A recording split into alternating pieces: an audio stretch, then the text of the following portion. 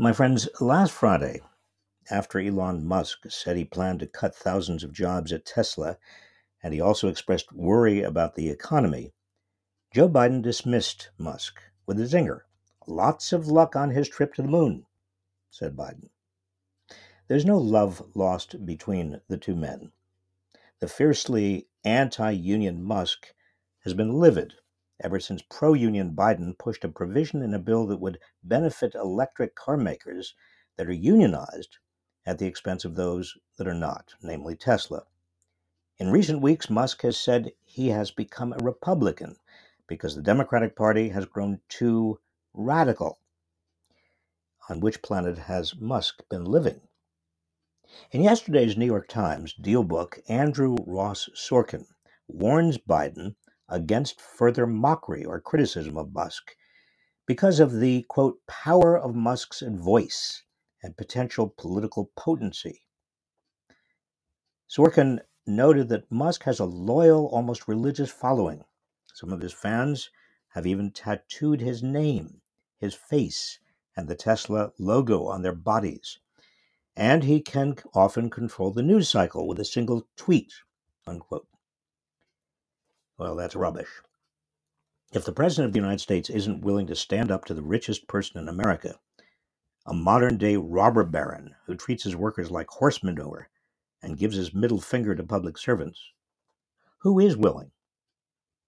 Sorkin even urges that Biden cozy up to Musk, lavishing praise on him and arranging a soiree at the White House. Why? Because, Sorkin argues, Biden needs Musk's support more than Biden needs the support of unionized workers. Sorkin notes that while only about 14 million Americans belong to unions, Musk has nearly 100 million followers on Twitter. Hello? Have we really come to a point where a president should check how many Twitter followers a mogul has before deciding how to treat him? Musk may be an innovator, but he's a lousy boss, with a long record of punishing his workers for exercising their rights under the labor laws and exposing them to unsafe working conditions.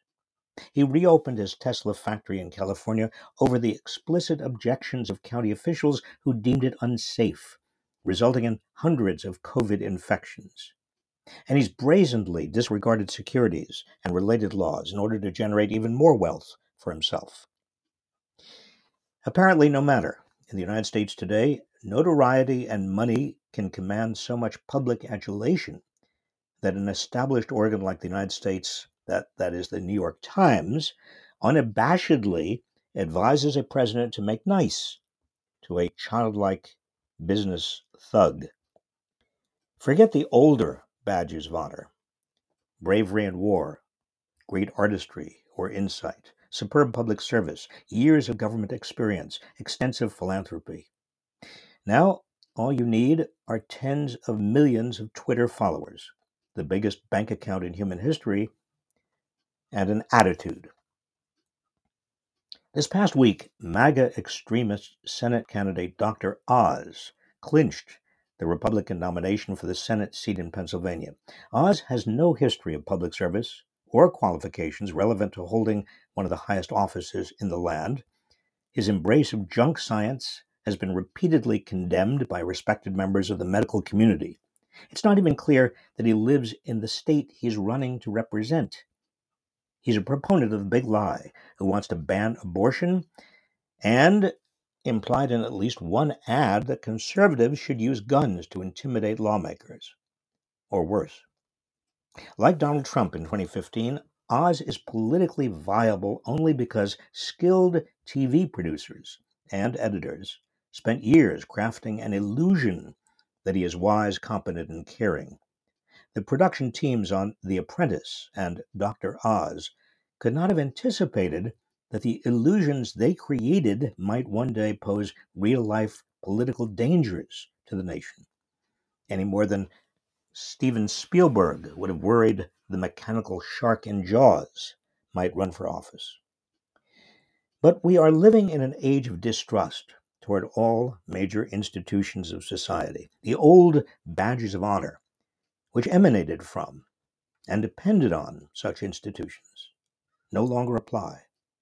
Public acclaim today and the power that accompanies it comes by way of image and hype, which, when ricocheting through Twitter and other social media, create the illusion of wisdom and strength. That illusion can get someone who has no qualifications whatsoever nominated to the United States Senate. It can elicit a recommendation from the New York Times that a president refrain from criticizing someone who deserves public censure. It could even result in another presidential term of office for someone who staged an attempted coup.